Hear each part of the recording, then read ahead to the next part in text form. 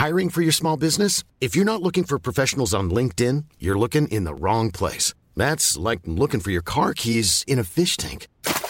LinkedIn helps you hire professionals you can't find anywhere else, even those who aren't actively searching for a new job but might be open to the perfect role. In a given month, over 70% of LinkedIn users don't even visit other leading job sites. So start looking in the right place. With LinkedIn, you can hire professionals like a professional. Post your free job on linkedin.com/people today. Welcome to the files of the AYR, YowieHunters.com.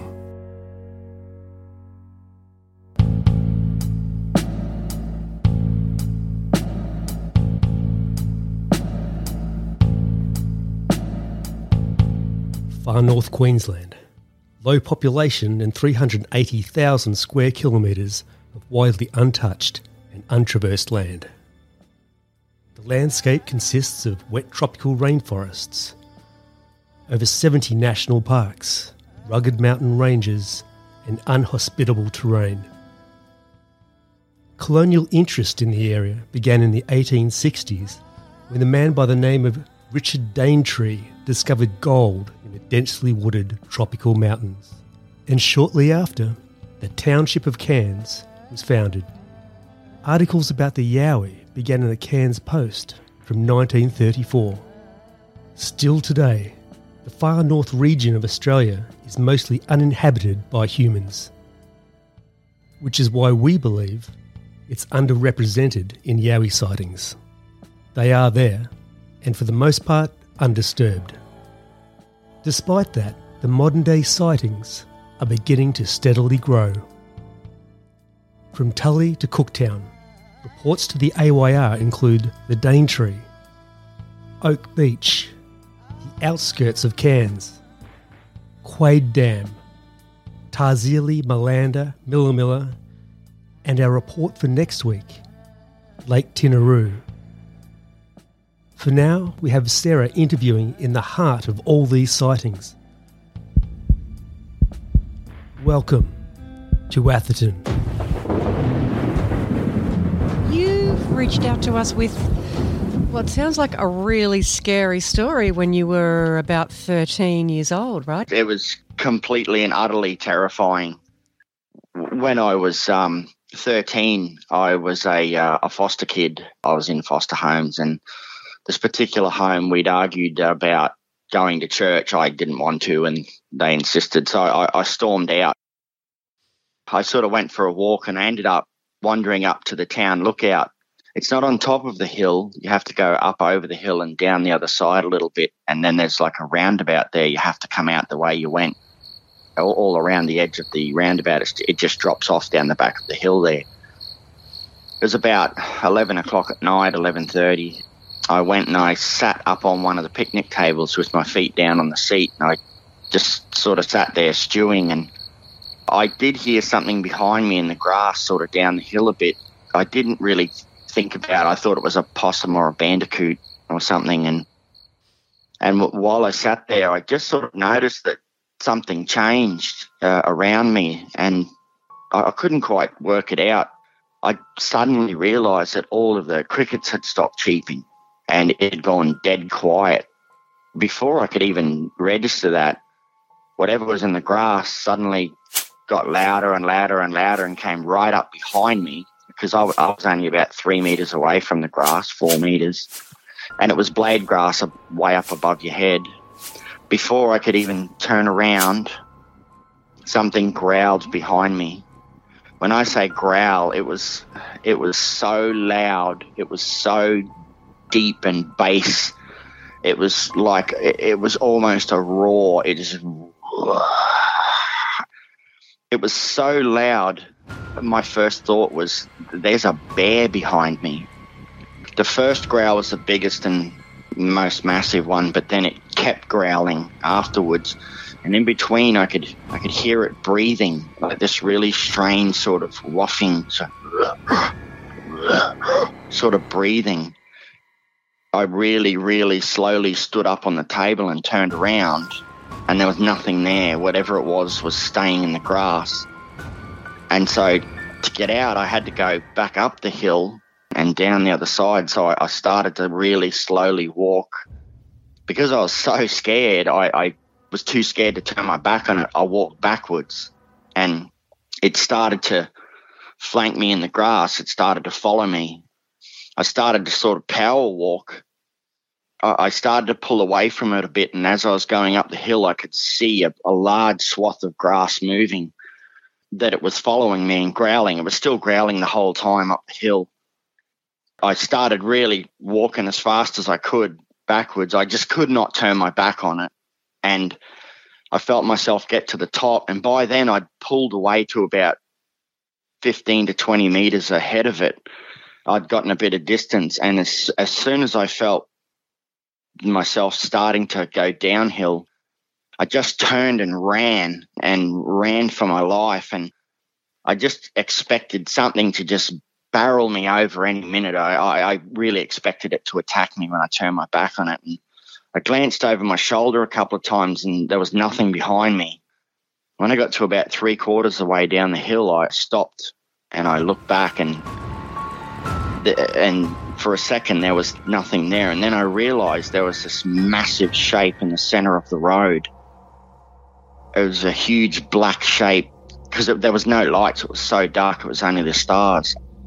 I sort of peered at it. It was like a huge, massive, muscular thing that was almost laying flat on the road. It was crouched right down, sort of on its fists with its arms out and its elbows bent. It was very, very much like the picture from the report 151 that I watched, where he saw it crouching, almost identical to that picture. As it sort of became clear that it was that shape, it cocked its head at me, like when you make a funny sound to a dog and it cocks its head to the side. It cocked its head at me, and I just turned and ran home. It literally terrified me. I couldn't go back up to that lookout for years, and I think it wasn't until my late 20s I went back up there in the daytime, and it was just completely unnerving. I doubt I could still go up there at night. I think there might be lights up there now, but I still don't think I could, just because it was just so terrifying. It sounds absolutely terrifying, especially at night. What time of day was it? It was about 11 to 11:30 at night. In those days, the houses stopped at the bottom of the hill. Now I think they go a little way up it on the town side, and I think there are lights up there now at night. It's been a while since I've been up there. It was completely dark. It was only the light of the stars. You know, I didn't smell anything. It didn't stand up. I didn't see it stand up, but it was most definitely like a massive muscular man shape that was it was crouching down, leaning forward, like looking straight at me. When I first saw it, I realized there was a darker shape there, and as I peered at it, I made out the form of it and this giant head. That's when it cocked its head at me. I just knew it was looking straight at me. That's when I turned and ran all the way home. Did it have a round head? It had a rounded head. It was definitely sort of conical. It was sort of pointed on top, not sharp, but higher than a person's head would be.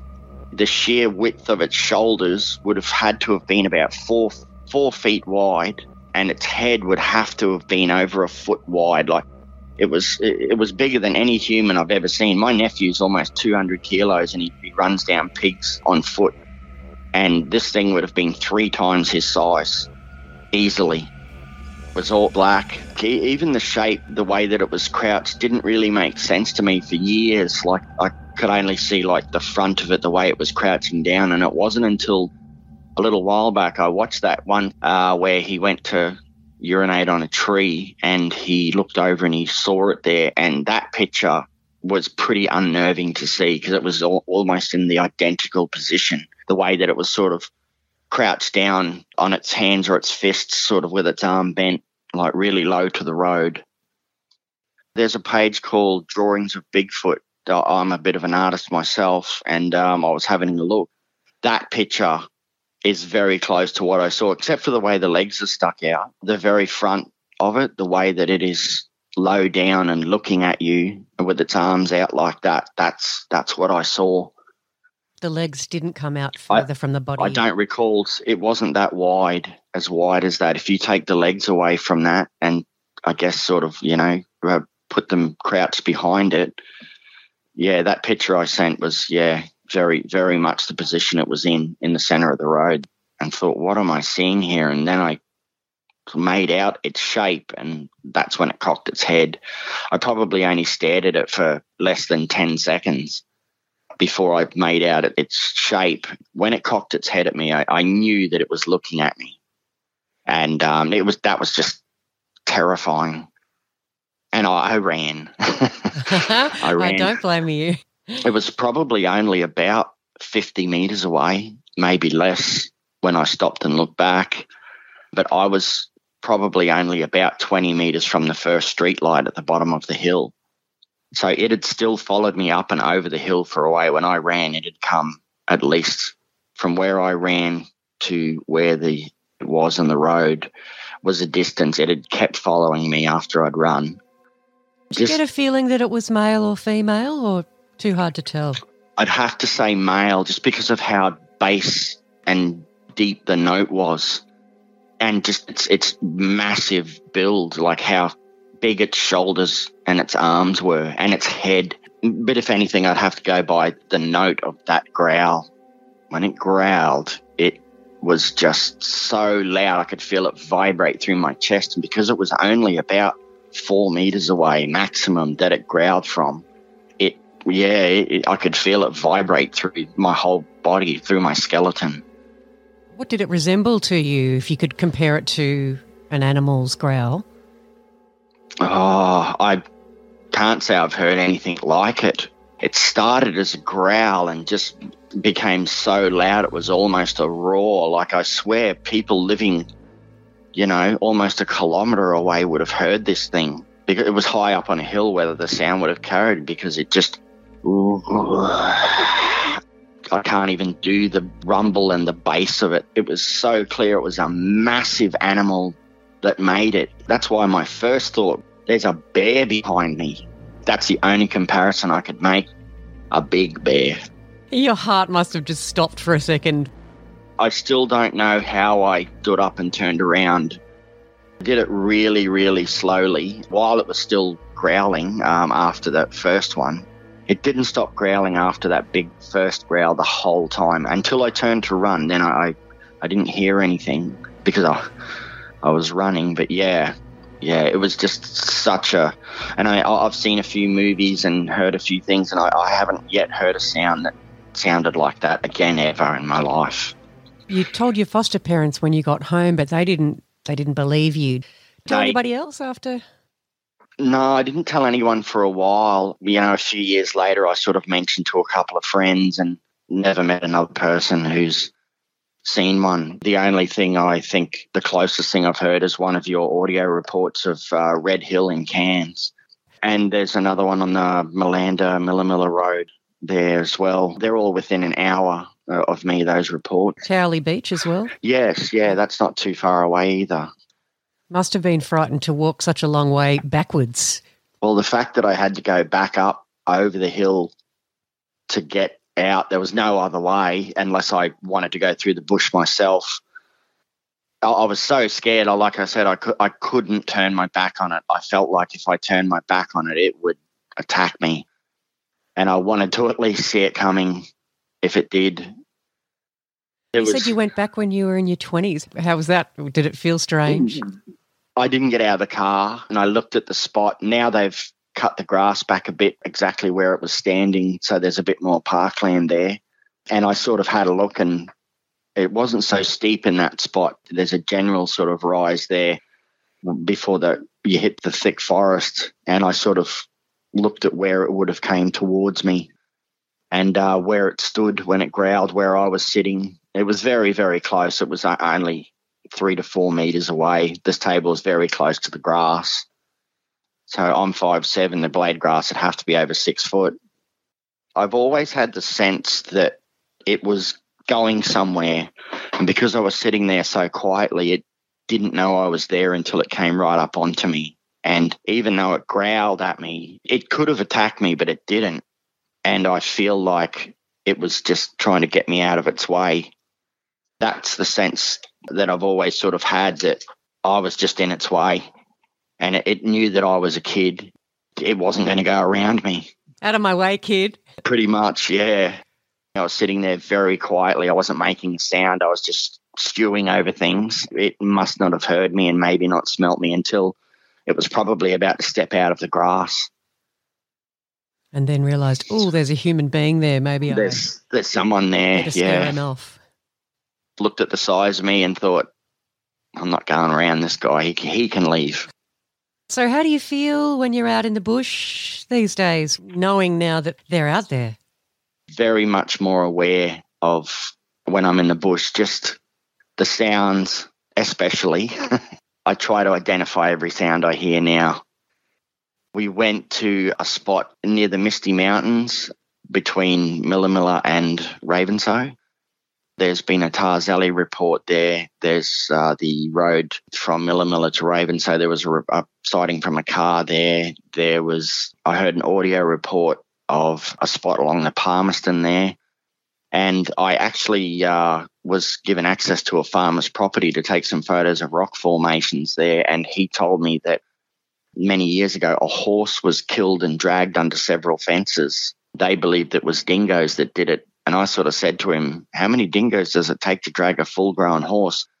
And he just looked at me and said, exactly. Exactly. Yeah. Well, I always think about the really old, early stories. Even Crocodile Dundee jokes about it, how Aboriginals were known to just vanish into the bush. That's possibly a skill that they may have, to be able to hide or to disappear. Not literally disappear, but, hide very well. Maybe stand behind a tree, or if the tree's not wide enough, they put an arm out so it looks like another limb of the tree. Yes. I'm a big believer in this, that if they stood still enough next to a tree or against a tree, you may not even see them, though they may be metres away. Yeah, we're talking about something that's avoided humans for centuries. And I mean, in Australia, Aboriginals have been here thousands of years, tens of thousands of years. It's something that is part of their adaptation. A lot of people say they've hunted their whole life, and you say, have you ever seen a dingo skeleton or a crocodile skeleton? And they never have. Mm-hmm. People assume because you can use an app to find your phone that we've discovered everything. Australia is one of the most unexplored countries in the world. The area that Dean and our Australian Yowie research team is investigating at the moment is just to walk a couple of metres takes ages, because there's just the vegetation is so dense. There's snakes, there's scorpions, there's, it's really, really tough going just to make any little very bit of nearby. Progress. I didn't smell anything. It never stood upright, so I didn't sort of see its height. It was definitely hairy. I could see that from where I was. I could see it off the top of its shoulders and its head. If it had have been against the grass, I may not have seen it at all. It's only because it was in the middle of the road that I made it out. Yeah. And then as I stared, I saw it was the outline of like a giant man. I don't believe it was leaning onto its palms. I believe it was leaning down on its fists like a gorilla. It was leaning forward looking at me, and as I made out that it was this giant muscular shape, that's when it cocked its head at me. I just knew it was looking at me, so I ran. I always say that non-believers have just never had an experience, that's all. And frightened. Yeah. I think a lot of it's got to do with fear. The fact that there is this out there is just too much to deal with. The comfort zones are very locked. Thanks for listening. There's not many people that are so receptive.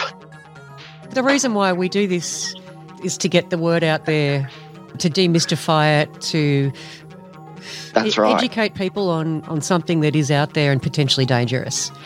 That's right, potentially dangerous, yes. Yeah. I love all the reports. I just sort of think the sheer magnitude of them is indicative of itself.